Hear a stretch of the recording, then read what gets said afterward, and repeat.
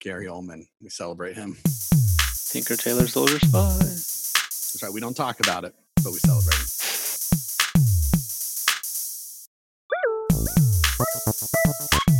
A final word. A final word is a final word. You can't come back and say it again. If you want to join our Patreon, we might release it later on. Yeah. It's okay. You learn. We all do. Fans are called the greats, I believe we said. Speaking of the fans, shout out to the fans. If you're listening right now and this made it into the cut, you're above average. Welcome to the Greatest Movies of All Time podcast. Each episode, we've been called upon to put in the hard work and debate and declare what are, in fact, the greatest movies of all time. My name is Jesse, and this week I'm joined by Gabriel. Hello, folks. And JB. Hey, everyone. And we are the Council of the Anointed. We didn't choose this job. It chose us. Yeah. Right? That's how this thing works. Today we'll be discussing The Five Bloods, the latest Spike Lee joint. And as always, we'll be wrapping up the show with our betting games and having other fun antics. But before we do any of that, we have some business we have to take care of at the top of the show before we get into this. Speaking of the betting games, at the end of our last episode, Gabriel was our first to clinch a 4 wins victory. And that's right. It was, I think it was trending on Twitter a little bit. What that really means is he gets to champion a film that he is going to declare as one of the greats. We're going to end on the episode with that. The other piece of his win, we have a letterboxd.com account. It's letterboxd.com/greatest movies. And right now, as of the recording of this, it's our top 4 favorite films is left blank. In a minute, I'm going to turn it over to him to discuss and share what will those 4 films be. And they will stay there until someone else unseats him. Or if he wins again before JP or myself, he can choose to change those or leave the 4 the same. He can, it's the top 4. The first thing anybody sees when they go to our Letterboxd account, will see these 4 films. So, Gabriel, what do we got? I'll start updating it as we speak. Yeah, so to preface this, these are not my 4 favorite films of all time by any means. Okay. These are what I'm calling my quarantine 4. All right, I like the approach. These are the 4 films that I've either returned to during quarantine as sort of warm blankets to offer comfort, or one that kind of reminds me a bit of what it feels like to be quarantined. So my quarantine 4, one of which is a film we have discussed on this show, is Knives Out. Okay. One of the greats. It's one of the greats. I apologize. We are supposed to say that when it's mentioned. One of the greats. Right. That's a lighthearted, fun romp. We've discussed that. I'm not going to go into any further detail. But we have a whole episode about it. That's right. That is one that I've gone back to and have found pleasure in that while being stuck at home. Another one that has brought me great joy on multiple occasions is a little Taika Waititi film, which we briefly mentioned on this Taika podcast, called Hunt for the Wilder People. Oh yeah, you've recommended. I know JB is a fan. I've yet to see it. This is one that I do believe at some point we should visit and have a discussion about whether or not it is one of the greats. But for right now, it is going to go in the top 4 on our Letterboxd. Yeah, people go to the account. They're going to assume it's one of the greats. I'm excited. And they, you know what? I hope they do.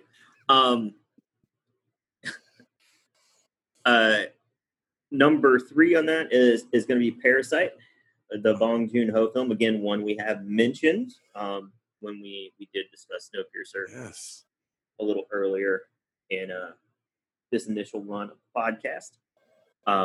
That's another one I know we did mention we may come back to. And we throw that name around a lot as a potential great. So I'm gonna leave it there. I mean, it did win Best Picture, last year. So I think that's the one that there are parts of that film that very much remind me of kind of this claustrophobia sort of feeling of being trapped in one's own home.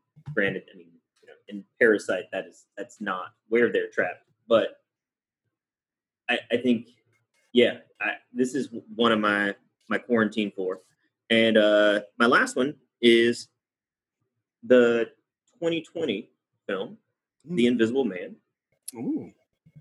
Released by Blumhouse and starring Elizabeth Moss. That is one that I watched during quarantine and found it to be just far more than I expected it to be, and really, really enjoyed it. So I would recommend folks check that one out if they haven't. Wow. Okay. So it has been updated. I think I can pull it here. I'm trying to. Do you guys see my screen? I was just sharing it for you guys to see. Is it there? Is it gone? It was there. No. Yeah. Maybe. There it Was is. there? There it is. So those are good picks. It's interesting. It's one could go any direction with the top 4 slot of the favorite films on the letterboxd.com/greatest movies. And I like your route. Yeah, no, thanks. I do. I went back and forth on which direction to go. I almost exclusively did kind of a top 4 comedies to watch to keep yourself sane in quarantine. But I'm happy with my picks. I think there's a little bit of something for everyone on that list. It's a good, well-rounded list. It's a little all over the place for sure. As it should be. That's how I like my films. All right. That's cool. All right. So those are locked in until it gets unseated, and we'll just kind of keep going this little dance as we keep doing our current standings. Yeah. Right, Jesse, you have 2. Is that correct? I have 2 points. I have 2. JB has 1. JB has 1, and you'll be back at 0. I'm back where I started. Yeah. All right. So that's cool. And so, like we said, at the end of this podcast, before we do today's bet, we'll also be concluding the second half of your winnings, which will be you'll champion a film. You're going to give us a short little presentation as to why it's one of the great. JB and I will have our homework. We'll watch the film, and then in the following episode, we'll discuss and vote to see if it's in there. We already know it has 1 vote. Just needs one of us to get on the other side of it. I got a couple of bullet points. Cool. That's right. You do have the part of the requirement is as a 1 slide visual aid in the format of PowerPoint or Keynote or something to that effect.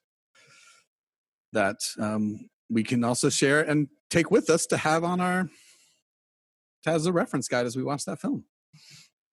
Right. Like I said, So in the meantime, let's get on to it. You're right. Yeah. Let's talk about things we've watched. Let's get on with the show. We got a journey to take today. JB, you watched anything lately that might not be a great, but Yeah. I didn't watch too many movies this past week, but in the spirit of the Five Bloods, I went ahead and Netflix was releasing a lot of content geared around the Black culture, and I watched Imperial Dreams.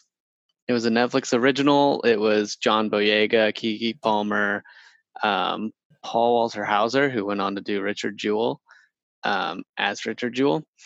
And it was just, it was a well-directed film, great story, made you slightly uncomfortable, which is good. It's a story of a father struggling to make it with his son and bring his son out of a place that might feel like they're trapped in a vicious cycle of poverty. And so yeah, it was a little more serious. It was good, and I feel that perhaps the story was a little painted to make it a little more digestible for a Netflix audience. I don't know, but watching also The Five Bloods in comparison, I was like, wow, this movie is far and beyond what Imperial Dreams was, but Imperial Dreams was a good watch. let's switch over to see if we can see a film that might be a great this week. The recently released Netflix Spike Lee film, The Five Bloods. Kind of let's kind of take let's before we've as people who might not have been caught up with our episodes, we vote closer to the beginning now. But before we do that, let's kind of each go around and give kind of our just general thoughts about it. I don't know if Gabriel, if you want to give the quick little 2-3 let's do a quick summary. So this is as Jesse mentioned, this is the most recent Spike Lee joint, fully produced by Netflix. They pretty much gave him carte blanche to make a film exactly the way he wanted to make it. It is about 4 African American vets who reunite in Vietnam to collect the gold they hid during their tour in Vietnam, while also seeking to exhume and return the remains of their fallen squad leader. This film takes a few different twists and turns along the way. It feels part action movie, part action drama, part dark comedy, and very much rooted in I think gravity of drama, but also this realm of satire. I think it's the best I can do in summarizing and describing. Which is good, because it's even which I did enjoy, but it's more precise than say even like the trailer kind of reveals. The trailer kind of paints a kind of different movie. The trailer paints a psychedelic landscape, right? Almost as if we're going to get a film that's set in Vietnam. Yeah. Like circa, Vietnam War. Rather it starts off with that kind of psychedelic world, swirl, the music. Which again, I like when a trailer's a little more misleading and mysterious. This one fits the bill. Yeah, for sure. All right, so JB, you want to kind of start with some thoughts? It was graphic. That stands out in the movie. Something when I was watching it that I bring back to a conversation that Gabriel had spoken about with Lighthouse specifically, and was this idea that you remember the movies that make you uncomfortable. And I think this movie made me uncomfortable, and I loved it. Absolutely. I loved the discomfort. So the graphicness, I think, played well. I mean, this was a movie about the Vietnam War on top of other, there's just so many layers to this movie. Racial injustice, oppression, Vietnam War, oppression across different cultures, what it means to be loyal, these dark, serious human themes that are universal, but then also, Spike Lee takes it to the microscopic and sort of like focuses on different populations and how these themes affect the different populations. So those were big and prevalent. It was a movie rich with themes. I loved the surreal flashbacks. And I say surreal because he uses the same actors and he doesn't try too hard to like make them younger. I don't think he does at all. No, he doesn't at all. Yeah. And so that's one of the things I absolutely want to talk about, because that was something that stood out to me, particularly in thinking about this film versus The Irishman. Both produced by Netflix, both auteurs in cinema. But the choice here to let these men live out their memories, unable to kind of see themselves as their younger selves. They're seeing, and that's the way I viewed that. I viewed that as him very purposely only able to see themselves in their flashbacks and their memories as they currently see themselves. Right? Yeah, same. That was my thought too. I thought it was a good artistic choice. Good. I mean, it's as someone who hasn't seen The Irishman, but it was a thought. Like the conversation about The Irishman was, oh, look how they de-aged these actors. And now you've totally avoided that conversation because that's not the focus of this film. And you've at the same time, like you said, I think when we all think back to your memories, especially adult memories, you see yourself in a certain way. You don't see your younger self, you see you. And I thought it's hard to see yourself any other way, Yeah. right? Like, Mhm. and so I think that was very purposeful. I didn't think that was less jarring to me than in trying to watch The Irishman, how jarring it felt to see like an altered Robert De Niro. Um, I also love the fact that obviously like their fallen comrade, played by Chadwick Boseman, who the naming here, right, is one that I felt was very pointed and Yes. purposeful, and taking that Norman character and calling him Storm and Norman, right? And when we think back to the first Gulf War and Storm and Norman Schwarzkopf, Mhm. but freezing him in time, right? He's remembered exactly at that age that they all were, and that juxtaposition, right, of the fallen brother versus these present day like soldiers revisiting Vietnam as civilians to recover his body. Just I thought that was a really, really excellent just stroke of genius on Spike Lee's part to avoid having to cast lookalikes or younger like doubles to play Well, these yeah. characters. And at the end of the film, they include an image, like a still photograph of the actors de-aged, and you see it, and it's almost like, I mean, it serves the purpose of the Five Bloods, kind of when they were last together, per se. But then I think it's also Spike Lee's little nod to say, because Spike Lee is not subtle. It's his, nothing he does is to be subtle. I think it's also his nod to say, look, this is what this would have been like if I had de-aged these actors, and this is why I didn't. This is another reason why I didn't do it. I think it's also a nod to the notion of photographs and memories, Mhm. right? No, Like, I agree. I think it works both photographs ways. are what they are, and they do capture a Yeah. moment in time. But your memories are still shaded by the way you view yourself when you're reminiscing. No, exactly. Yeah, and this, like I said, it just has that as a movie that's full of commentary, social commentary, and other pieces. It's him saying, "Look, I could have de-aged him if I wanted to. I didn't." I'll say this on my thoughts on this movie. I agree with everything you guys say. I do feel it's a very messy movie, and Spike Lee has a lot going on, obviously, and as I said, he's not subtle in what he's doing. I felt it was a film that it jumped around from like two extremes always. Like you said, it's kind of funny and then it's kind of serious. Is this entertainment or is this education? Is this an educational film? Is this an entertainment film? Here's some really high budget filming, and then the various uses of the flashbacks, and I think he used like 16 millimeter. He does different perspectives, so it's very high budget, and then other times it almost looks, I mean, part of it, especially the Vietnam flashbacks, are supposed to look like they're filmed on sort of a 16 millimeter type camera. Slightly grainy and but they almost look like cheap and amateurish as well, which Spike Lee, he knows what he's doing. But like the helicopter scene crashing, some of it almost looks, it's like I said, just a little not as smooth as it could be.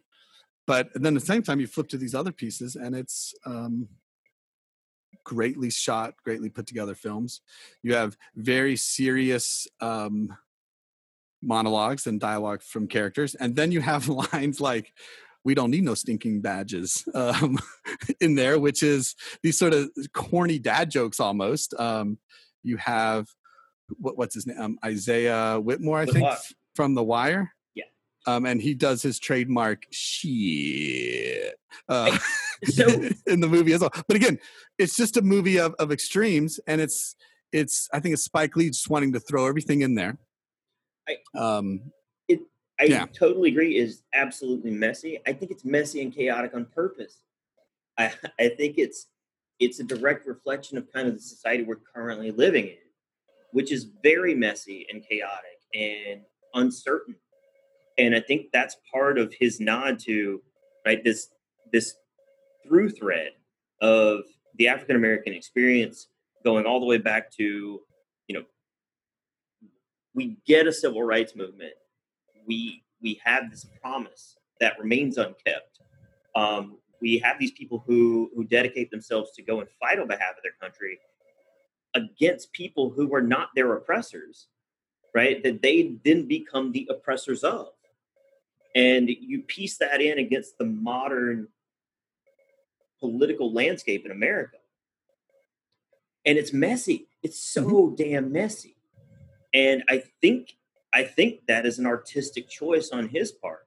Right? I do think he jumps around. I do think he plays in space. One of the things he's always done is played with pop culture references. And I think those unsubtle nods to these individuals and their film or television careers, right? I mean, we're talking Clark Peters from The Wire, Isaiah Whitlock from The Wire, both give solid performances.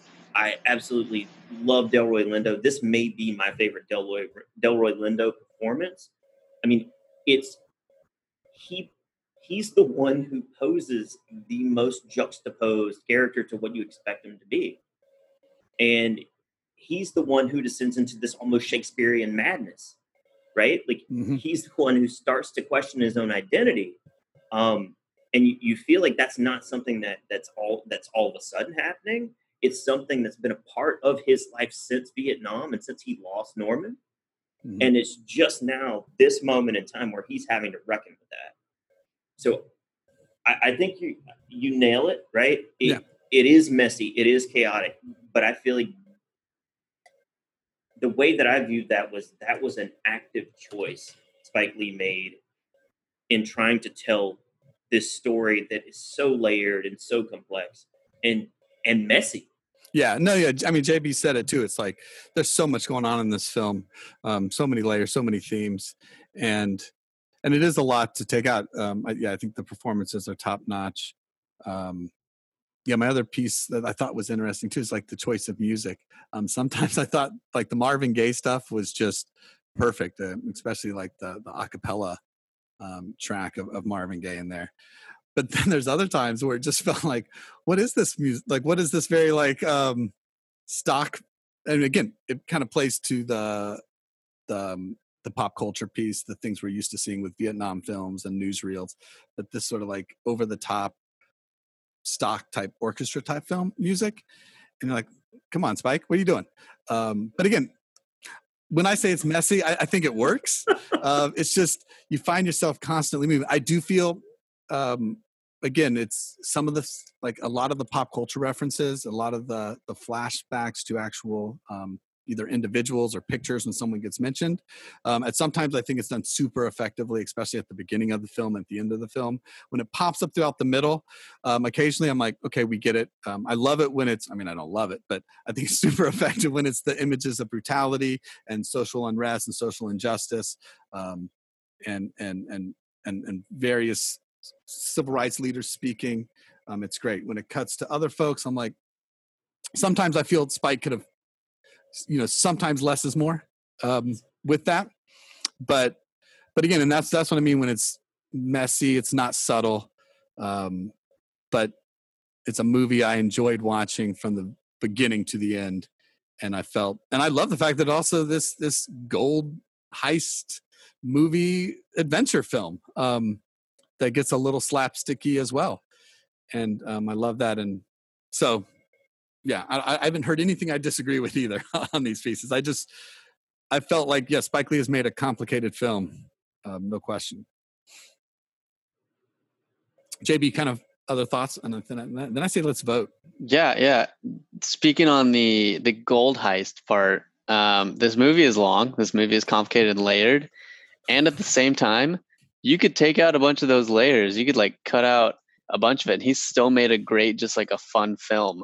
I think like the way you edit this film, you could take what's there and create like 2 or 3 different films out of it, which is so cool. My brain was spinning trying to keep up, sometimes pausing and rewinding and having to watch some pieces again. So kudos to Spike. All right.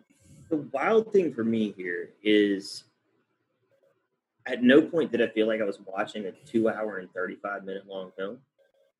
The pacing is so just brisk, and it's so well crafted that it's. I feel like that combined with, like you said, Jesse, those like really kind of jarring. It's like, why is this in here? Like, why is he cutting to this now? I feel like that's all part of him purposely trying to make you as the viewer feel unsettled. He doesn't want you to get too comfortable with this film at any point in time, because he wants you to take this journey. He wants you to experience those ups and downs and those twists and turns. He wants you to feel unsettled as you watch this, despite the fact that you feel close to these characters, right? You relate to these characters, but he's constantly just trying to jar you to make sure that you're paying attention. Yeah. And it is a bit over. It's a bit over, like heavy-handed, and like he's like hammering you over the head. But Jesus Christ, like how long have we been dealing with issues of race in this country, and people still aren't seeing the point? Like they're still not getting the point. And I agree. I think that was the thought I definitely had, this idea of like the Vietnam War and these veterans who are coming back, and hey, the war never ends. It's always there with you. And then when it comes to the civil rights movement, never ended. It was never resolved. These ongoing issues in America haven't ended. And I do agree, those cuts and those callbacks are to remind you, hey, we're still fighting these battles. These wars are still happening, and we're seeing what it's done to these guys. And then at the same time, there's this idea of like the whole like chasing gold and chasing this American dream and money and riches, and is this idea of equality will ever be achieved, just like we'll never get the gold. I think that piece is in there as well. It's like, why is it a gold heist? Well, I think and that these guys who know that they're victims to it all as well. They're victims, and then they're perpetrators of oppression. And how do they reconcile that, right? You very clearly have the Paul character played by Delroy Lindo, who was clearly suffering from post-traumatic stress disorder. And you've got these other guys to varying degrees who their lives are not fully settled, right? There's so much uncertainty. I mean, Clark Peters, right? He finds out in this film in the first 20 minutes that he has a daughter he never knew he had, right? There's so much packed into this 2 hours and 35 minutes, and it's done in a way that never feels overlong. It never feels like it overstays its welcome. It does feel heavy-handed, but it's the bookends, right, of the archival footage. I think those pieces are so important to, and again, it's Spike Lee driving home this message, right? He's like, I'm gonna hit you over the head with it at the front, and I'm gonna hit you over the head with it at the end. But it really drives home this point that like this is a promise unkept, right? And this is a dream deferred, and that's where we still are. That's where we were in the 1960s, in the 1950s. That's where we are today in 2020. Yeah. All right, let's vote. So sometimes the second half of the conversation brings up other pieces. So let's see where we're at. We all kind of hold up our answers here. We'll kind of explain ourselves. Going great. All right, Gabriel, great. JB, got a great. Triple great. And I got a great. So it's a clean sweep. I think I could tell by the path of our conversation that it's a great. I'll say this. To me, in some ways, too, this, like, for me, I'm tasked with this idea of, we have to figure out what the greatest movies of all time are. And this helped me understand, greats don't have to be perfect movies. They can be messy films. They can, they hit at the right moments. They don't always have to be subtle. They don't have to be understood by everybody. It's just, they have this piece and they're important works. And I think this is an important film. And I think, to circle back to you, Gabriel, I think Delroy Lindo is, he makes this film better than I think it might have been without him. His performance is mind-blowing in this film. Not only, I think, as he's written on the page, as, like you said, this conflicted character who is a Trump supporter, who doesn't like who's anti-immigrant, who struggles with so much things. And instead of really mocking him or making him a caricature in this film, Spike Lee makes him the most complex character in this movie. And then Delroy gives the performance of his lifetime. And I think in some way, he's out of the other Bloods that are left, they've all, though they're still struggling in life, they've kind of fallen into this almost like acceptance and complacency in life. And Delroy's this guy who's saying, I'm still struggling with everything. That's why I'm wearing this "Let's Make America Great Again" hat. That's why I'm this guy. I'm trying to, he's struggling with the relationship with his son. Every time, even the way he would blink or roll his eyes, his facial expressions, I could have watched him for another 2.5 hours in this film. Yeah, it's that relationship with his son, and then this back and forth. Despite the fact, like, these are the men he went through hell with, right? They're the men he felt closest to as a young man, in fighting in this war, and he still goes back and forth with them on issues of ideology and notions of selfishness versus selflessness, and it's such a complex performance that really, like, it really could have been just this caricature, right? It could have been this, oh wow, it's the single black, like, Trump supporter. It's the one guy you see positioned on the podium, like, in, behind Trump when he has a rally. Yeah, the movie makes the one little jab at that with the arrow at the guy cutting to Trump. But you're right. They don't take that route with Delroy. No, he's the one who ends up with all these single camera, like, breaking of the fourth wall monologues, right? And they become the central piece of the third act of the film, right? They're very key to kind of him starting to work through these issues he has with identity and these demons, right? Yeah. Of the PTSD he suffered from war and the way he's lived his life since, and the broken relationship he has with his son, and his inability to feel any kind of connection to anyone other than the connection that he lost when Norman died. Yeah. And when Norman died, that was his heart. Like, that was the place where he shut himself off from ever being able to give a shit or care about anyone else in the world. And that character it's so well acted by Lindo. It's so well crafted and so delicately handled, despite the fact that, to your point, like, this is a messy film. But it is so expertly handled in the way Lee interjects these fourth wall breaking monologues and the letter reading and every other piece of kind of that arc of, like, this character's arc. So, JB, what brought that into the great? I mean, we talked a bit about it, but kind of what was that pushed you to the great side? Salt in the Vaseline. We've been talking about Delroy Lindo a lot. That monologue, it was just really good. Talk about Shakespearean madness. If you just watch that as itself, in the movie, it was awesome. And yeah, that was one of the things that stuck out early on, was that they essentially that's what it was for me, was taking this idea of, like, given Spike Lee's very obvious jabs at Trump, but then also putting a Trump sympathizer in the movie and giving the sympathizer, like, the most complex emotional background, was really nice. Because I find it easy to believe that this is actually probably happening with, like, current Trump supporters. That, like, this is a character that does exist in our general population and might be pretty common. And so it made me think about larger things, not just the movie. It made me think about, okay, how do these characters apply to, like, general life? How might they appear in our everyday life?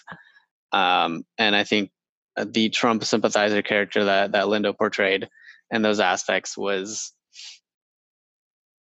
made me think about the current political climate. And so there was that, and there was the grotesque images of the Vietnam War. And those made me think about life on the grander scale. And just every time that there was this like cut scene or this grotesque image or this even panning between the ratios between the widescreen versus like the 60 millimeter, just Yeah, it's like 6-minute film. Yeah, down there, yeah, like yeah, 4:3. yeah. I don't know the terms, but it happened. The screen changes sizes. Yeah. The aspect ratio shifts. Which even in that, and some of the transitions, it was nice. You would watch it stretch Yeah. and change. It was a nice little touch. It made me think about like you couldn't do that with movies previously. This is a modern technology, being able to just like doctor the film to where you can just switch ratios in the middle of the movie. Just super exciting to a lot of thoughts happening in my brain when watching it. And then I liked, this is a movie that I read part of the plot synopsis ahead of time because it was a longer movie and I wanted to know what I was getting myself into. And so some of the lines of the characters, even early on, knowing what was about to happen later in the movie, I was like, oh yeah, this is excellent writing as well. Like not only is there great character development, but the way that there's foreshadowing and the way that lines flow together and create the anticipation for events later on. It was wonderful. And I have one correction to make. Imperial Dreams did not have Paul Walter Hauser. That was this movie. I got them confused earlier. All right. Well, people can stop writing their emails. Transparency. We got it. Corrections, man. Yeah, we're all about integrity at this show. Number one. Speaking of the Paul Walter Hauser character, right, who is part of Melanie Thierry's like group of action-minded,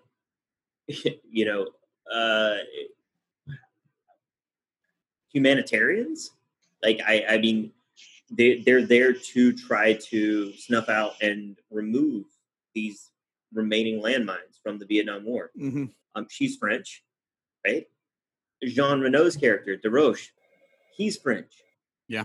Before the Americans entered Vietnam, it was a French colony, right?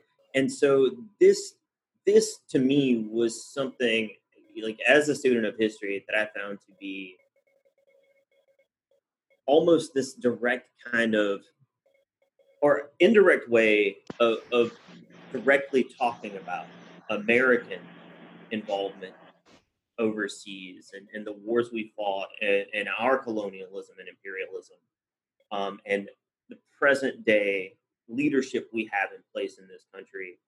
And we see this character who is very dedicated to humanitarian aid, right? In the Hetty character, and she very quickly, right, presents herself in a way that most of the Bloods like warm to her, and they find, particularly Paul's son David, right? They start to form this bond and relationship. Simultaneously, the person who is double crossing them, right, who promised them, like he was their key to getting paid, right? He was their key to being able to convert the gold and then be able to receive the money on the back end, right?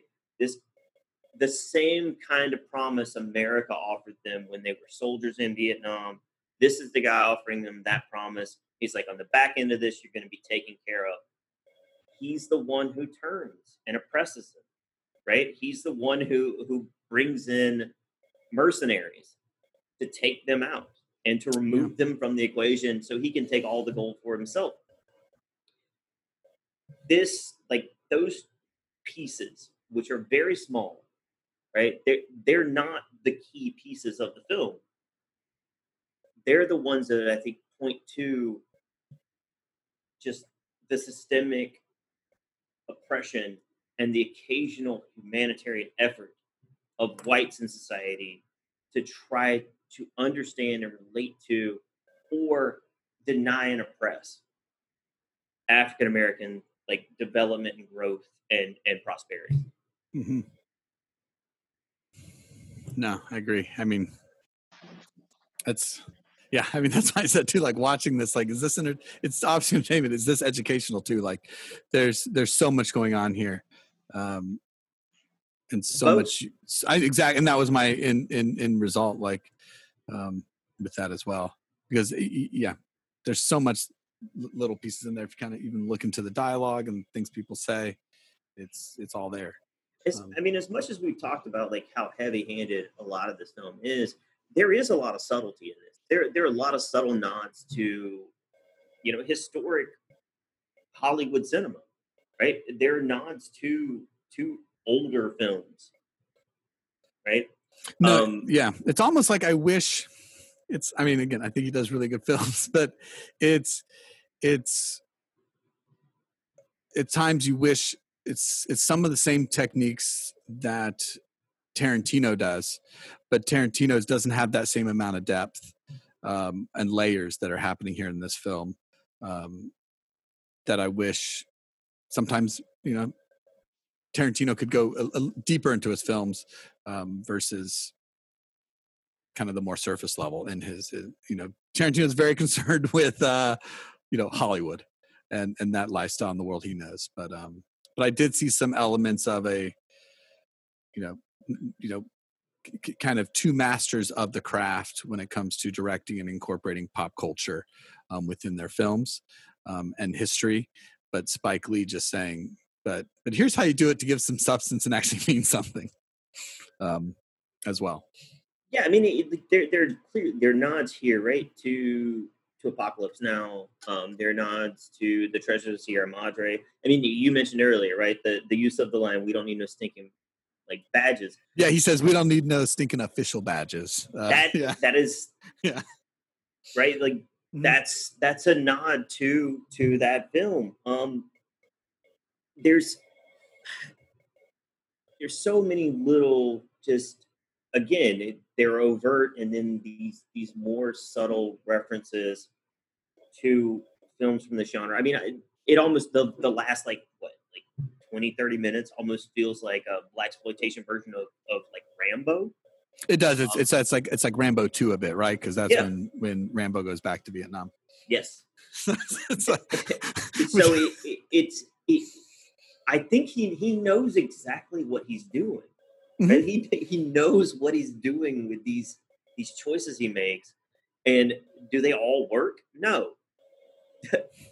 Does it still make for an enjoyable ride, and does it make for a film that still holds the weight it's intended to hold? Yes. No, yeah, I agree.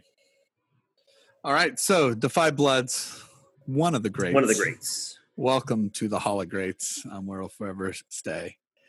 Before we get to our bet, though, which would be our next step, because I hear the music playing in the background. It's getting here, but I'm gonna have to pause it because we have to set up for our champion film, as we mentioned at the top of the show, that Gabriel will be championing the first ever film of the greatest movies of all time podcast.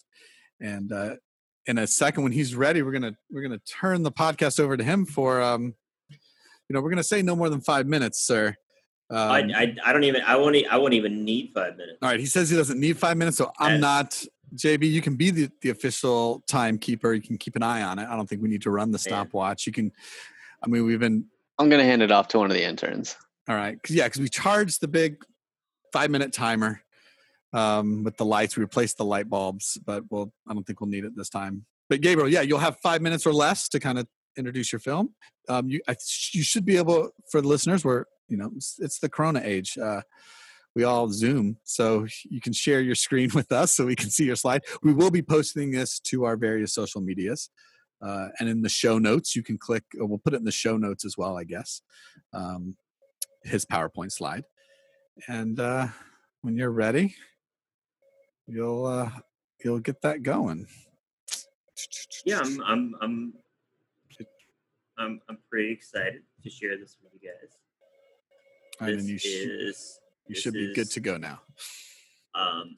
Literally, I'm excited. One of my favorite films, if not my favorite film of the last decade. And So I am championing Mad Max Fury Road. there it is, folks. Now, the reason why I think this is unquestionably one of the greats, it is an epic action film. It has some of the most insane set pieces ever set to film. George Miller's direction is masterful. He gets some incredible performances out of the cast of this film, despite the fact that so much of it is unspoken. There's so little dialogue when you think about the length of this film, right? And the amount that takes place, just this move, right? This movement of advancing character, advancing story, advancing plot, and so much of it is done with no dialogue. It is a masterpiece of feminist cinema. It is one of the strongest feminist films I have ever seen, in that the male lead is wholly dependent upon the strength of the female lead to be able to carry out whatever it is he's going to move forward, while simultaneously there are at least 7 women in this film who have names, and they never once speak of a man in their life who is offering them in. This film far exceeds the expectations or the minimal requirements of the Bechdel test. On top of that, with so little dialogue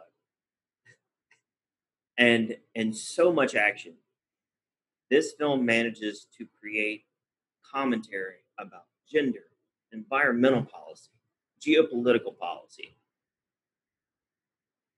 It is the most complex action film I have ever seen. And as far as I'm concerned, as far as I'm able to speak to, it is the most complex action film ever set to film. And it is, in my mind, absolutely one of the greats. Wow. Okay, thank you, listeners. We'll have the slide posted in the show notes, social media. You should see it. It's impressive, and I'm excited. JB, I'll let you speak in a sec. I tell you guys, I have not seen this film. What? So, Are you serious? I'm excited, but I'm dead serious. Have not seen it. I have not seen. All right, I've kind of seen 2 of the Mad Max films. They were marathoning them on Sundance Channel a couple weeks ago, actually, and I had them on in the background. So I'm excited. This is going to be. I have these notes. I have what I'm looking for. You've made a strong case. 2 So words. you did say you took a screen grab, and that's what you're going to post. I'll have you send it to. We'll Slack it, and then we'll post it. Got it. Oh, don't let them know about the Slack. Well, listen. Well, yeah, because the Slack is pretty full because we have that Patreon tier where you get access to the Slack, but it's a pricey tier, and there's Post recommendations. Yeah, there's only so many spots Ask there. questions. So right now the Slack's full, but when another Patreon spot opens up, we'll get on the Slack. Gotcha. Yes, I've never seen it, so I'm excited. That'll be next week's film. Wow. JB, have you seen this film? I have. Okay. The Doof Warrior, number 1. I will. Okay. All right. I will preface it with this: you do not need to watch any of the other Mad Max films to enjoy this film. I have. I assumed you didn't need to. And I won't. There's no need. I mean, those other Mad Max films are very good. There's no need to bring racist ass Mel Gibson back into the picture. Let's just jump off with the Tom Hardy. I'm in. All right. So, listeners, join with us if you want. A rare time when the next movie. So, JB and I have some things to think about. I have something to watch and think about too. God, I can't wait to watch the Doof Warrior again. That's one of my favorite movie characters. All right. Let's transition. So, thank you. I gotta say, I can't. I'm sorry. This movie is so fucking good. We'll see. There's no other expletive or qualifier that I can use to emphasize how good I think this film is.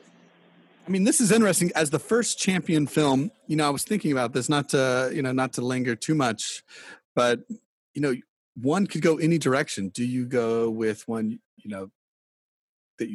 that's like your long shot? Do you go with one that, hey, I'm really passionate about this film? Do you go with, it's a lot to think about. So, as the first journeyman into that realm, I got to say, I also just enjoyed having a PowerPoint slide pop up on my screen and listening to you make its case for about 3 or 4 minutes.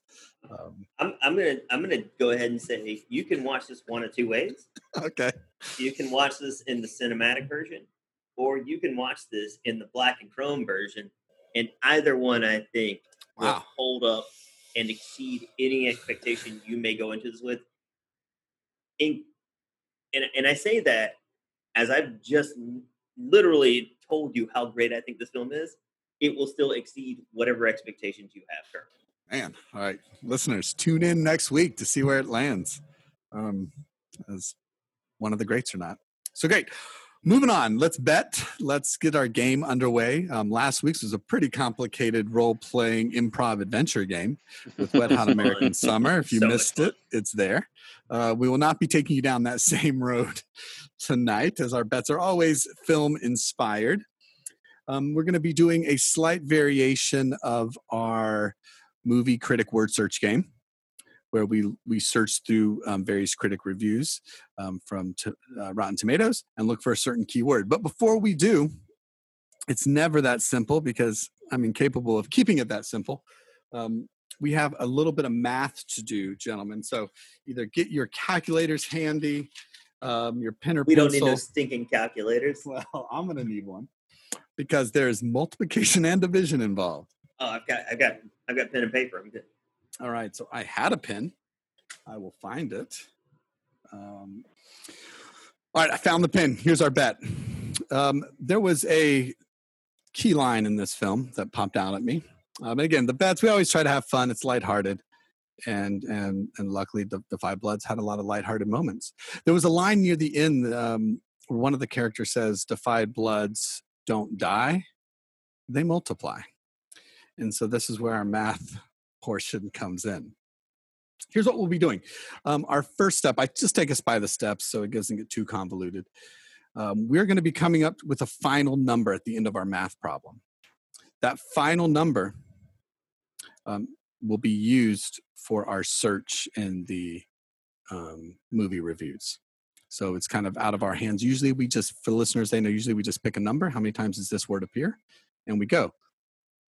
Not when we're multiplying the Five Bloods. So first step, we had the 5 actors who played the Five Bloods: Delroy Lindo, Clark Peters, Norman Lewis, Isaiah Whitlock, Chadwick Boseman. We are going to add up what we think.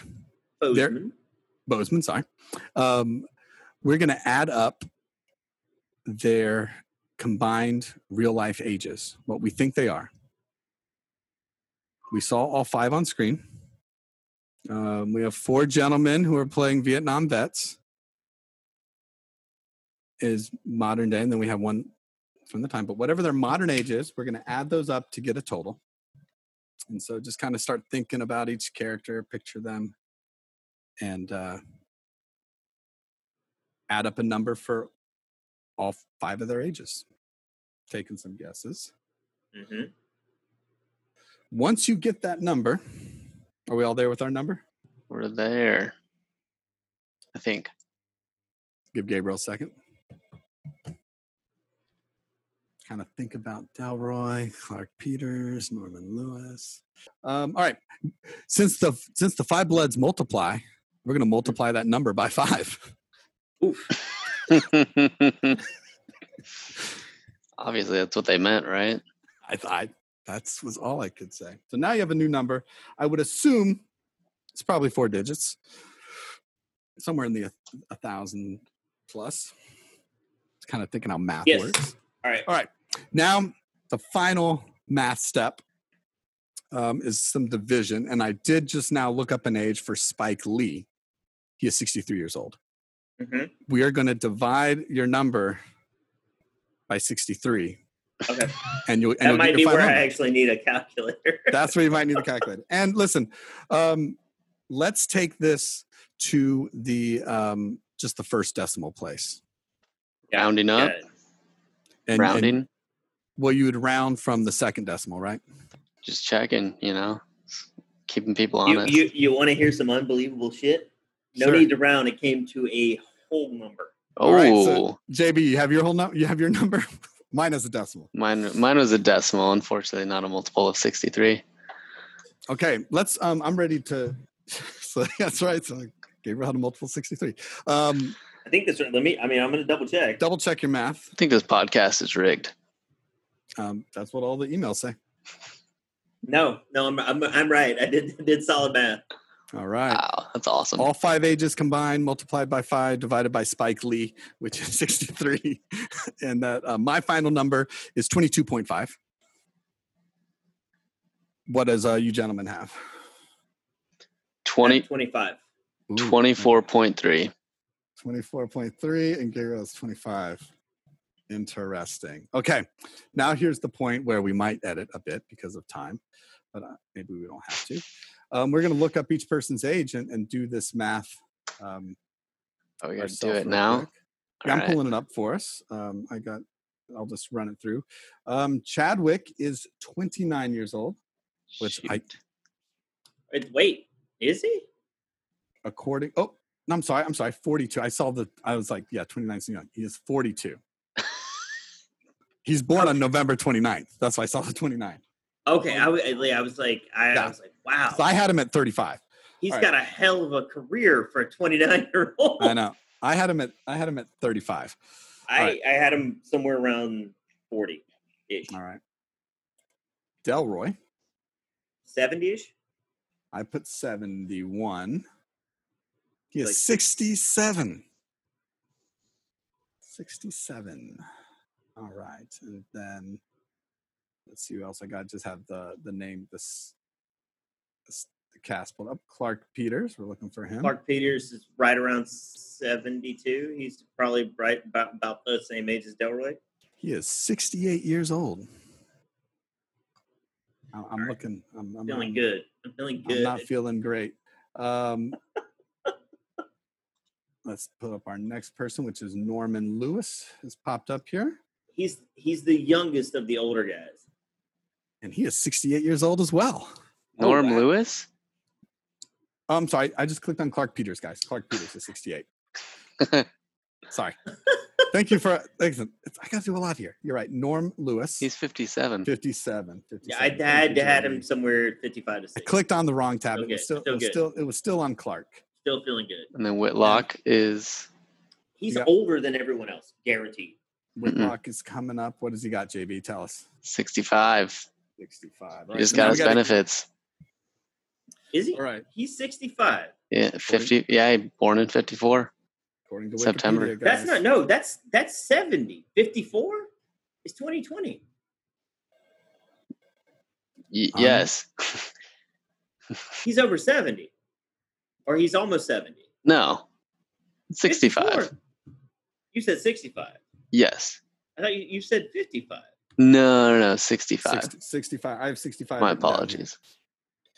So Isaiah Whitlock. Junior. Not Isaiah Whitlock. Isaiah Whitlock. Yes. Isaiah Whitlock Jr., born September 13th, 1954. 54, not 60s. Age 65.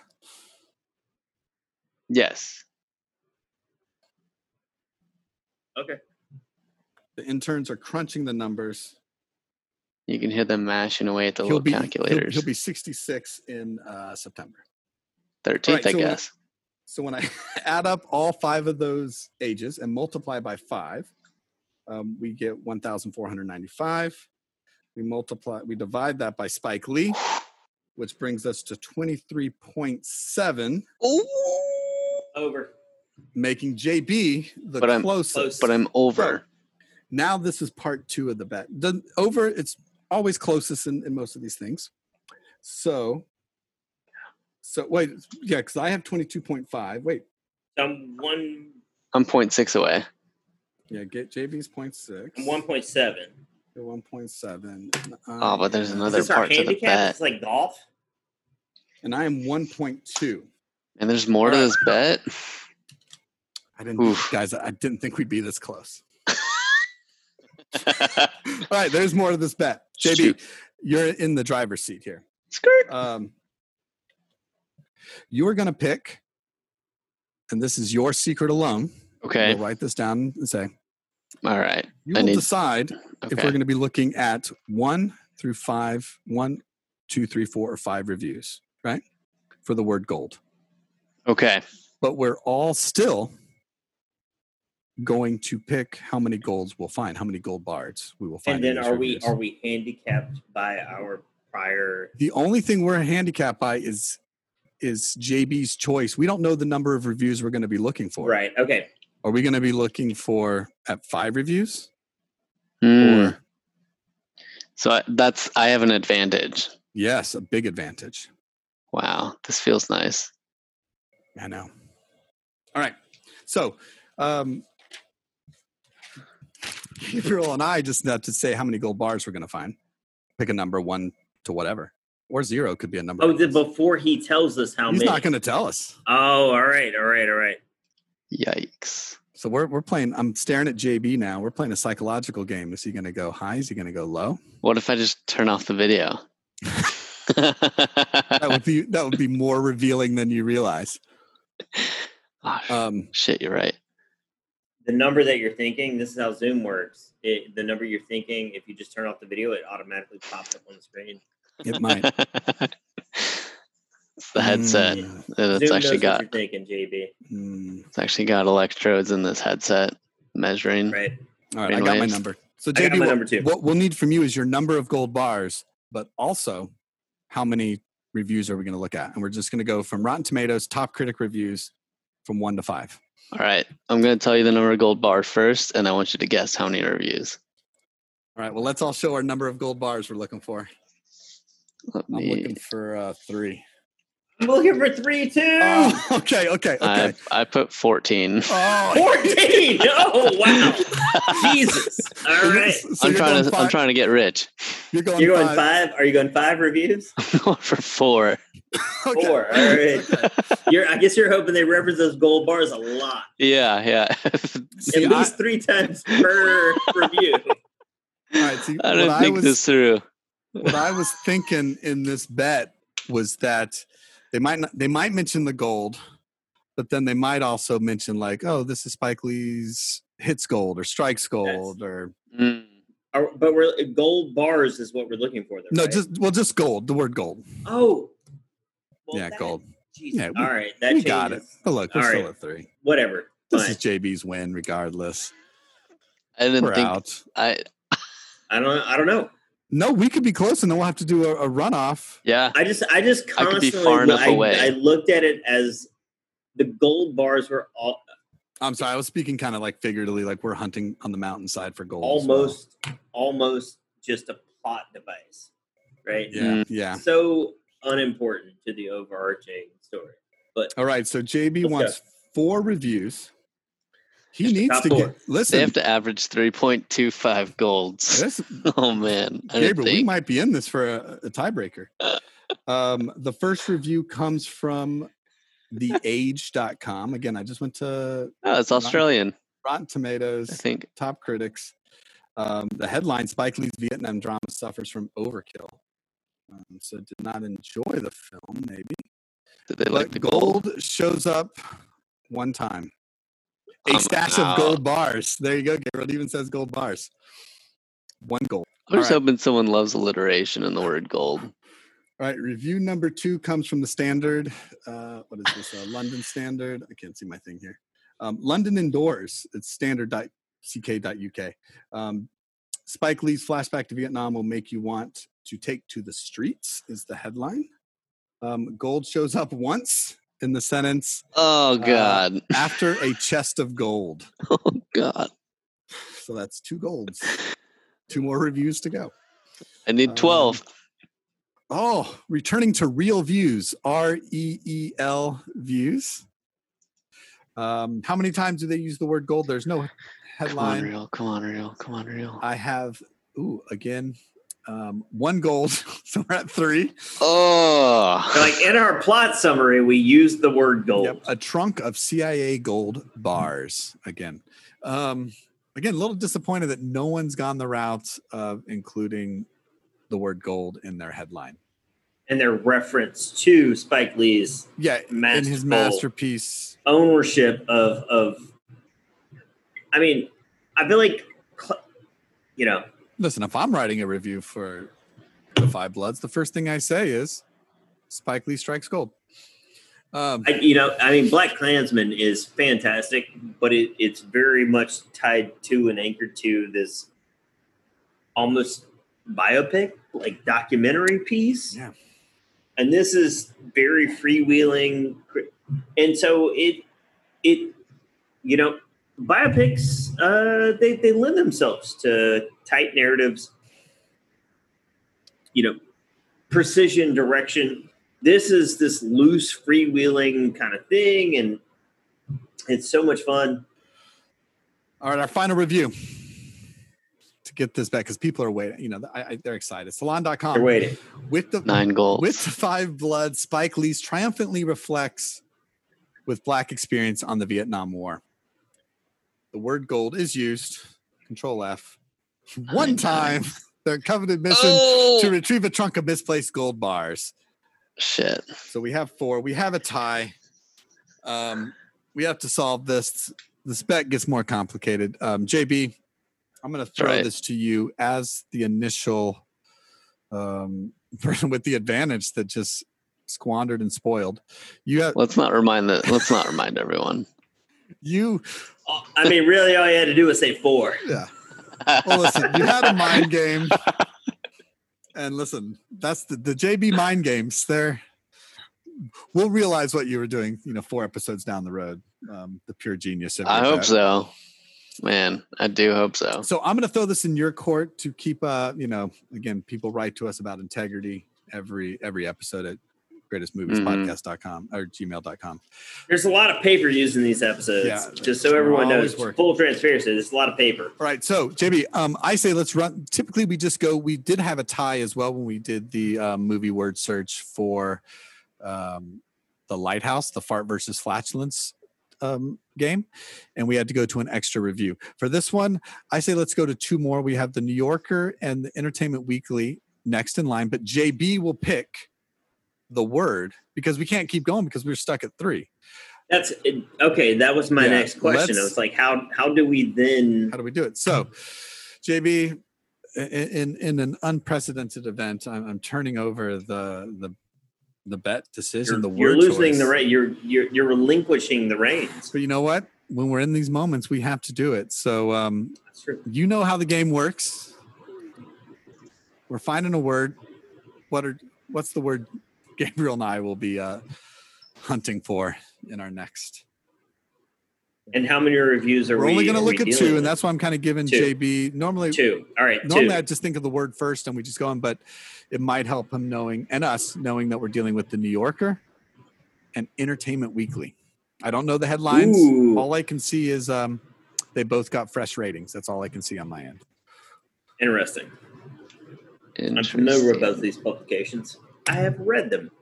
All right. So what word will we be looking for, JB? All right. Are you ready? Yeah. We're ready to write down our answer. Looking for the word America. Ooh. Man, wow. You picked a good word. You did. Holy crap, JB. 2 reviews. 2 reviews. 1 film. America. Clarification, is it just America? Are we saying American? Yes. So America and American both count. So we'll be searching for America. Yeah, the Control F we'll search America. That's right. But if an American shows up, we're keeping it. Okay, that helps. Yes. All right. Oof. It's tough. Yeah. I'm wavering back and forth between 2 numbers, and I don't want to go even number. I want to go odd number. And we're in the same thought house here. We probably have the same two numbers in our heads. I feel like that's where we are. We're on that wavelength. 2 reviews. So do I need to just? Or you could be playing a mind game. You've been going even the whole time. You just want me to write down an odd number. I get it. I am. Play nice. If nothing else, I'm honest. No, integrity, guys. Integrity. We're all about integrity. This rye is spicy and sweet. Let's see. It's delicious. Man. All right, I'm thinking. I was going an odd number as well. Mm-hmm. I've scribbled it out. I'm going back. I'm thinking about our Entertainment Weekly New Yorker. We got 15 seconds left. No, I don't think so. I'm committed. Oh, you've I'm committed. All right. Wonderful. Jesse, you good? I'm back in. You go with your gut in this game. In the years I've been playing our betting games, I never fail when I go with my gut. All right, I got my number. All right. Man. Here we go. I'm saying 5. 9. 9. Whew. Okay. All right, we got different numbers. All right. So I was 9 and 7. Were you 5 and 7? I was 5 and 7. Oh man, yeah. I was like, oof. 2. I feel like 7's probably good, but I feel like he's thinking 7. So I'm just gonna ramp it up. It's funny. I was thinking 5 and 7, but I wrote 5 down both times. So we're searching America, which can include America and American. Whatever comes up, yeah, America. Yes. JB, Yeah. Are we including misappropriations of spellings that include a K in place of the C or triple Ks in place of the C? Listen, I don't think this is even going to matter. Pulling up the New Yorker right now. Spike Lee's The Five Bloods reviewed Vietnam and the never-ending war of being black in America. America. If you simply put America in Control F, we get 11 in the New Yorker, Mhm. which means, and it's America, American history, American heroism, American atrocities, American I'm activists, back, baby. Americans. I'm back. That's 11 alone, and they're all American soldiers used twice in the New Yorker. I'm right back in the running for the next opportunity. Mainstream media. More appropriately, more journalism, entertainment, and American civil I was rights. one away with 14. So regardless, that gives Gabriel the win. Had we gotten to this and had the ask been America, Yeah. JB, I mean, you would have crushed it. My mind was just ahead of the gold. game. Gold. Good. Less pick. important than America Good in this scenario. pick. Well, I was trying to play on the game like, hey, we're going to go hunt for goals like these guys in the film. We're going to. No, it's a good pick.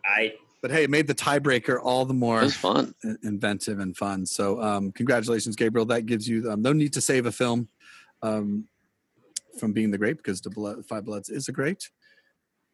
But that does give you tonight's last word. And you're back on the board with a point. 2 points for me, 1 for JB, 1 for you. And we'll turn it over to you to wrap up this podcast. Last word. I mean, what do I say? Like, there's already been so much that we've said. I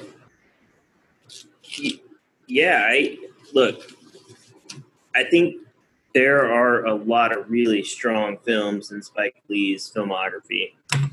One of my personal favorites is probably one of his least well-reviewed films, and it's Bamboozled. And Bamboozled, to me, is possibly the single greatest work of satire in the last 30 years of film. It's misunderstood, it's misappropriated, and it is misrepresented in the way that people interpreted that film. I think that's a film worth a second watch. It's worth a watch through a lens of understanding, through a lens of equality, through a lens of equity. Look, put it on your watch list. Find a way to see it. I don't know if it's streaming, but take the time to watch Bamboozled and understand how the audacity of asking a black actor to put on blackface to perform a role as a black man in a film to call question two the absurdity of Hollywood and society in the way that they ask, nay, in the way that we ask Blacks to conform and contort themselves to fit the neat role models and molds that we've created. Bamboozled was a fantastic film. The Five Bloods is one of the greats. Malcolm X is one of the greats. Spike Lee potentially has a handful of other films that can be considered one of the greats. That's what I'm going to leave you with. That's where I stand on this. I'm out. All right. Thank you for that. And thank you, everybody. JB, Gabriel, thanks for talking and watching movies with me. Always a pleasure. Feels great to be anointed. Let's do it again. All right. Fury Road next week.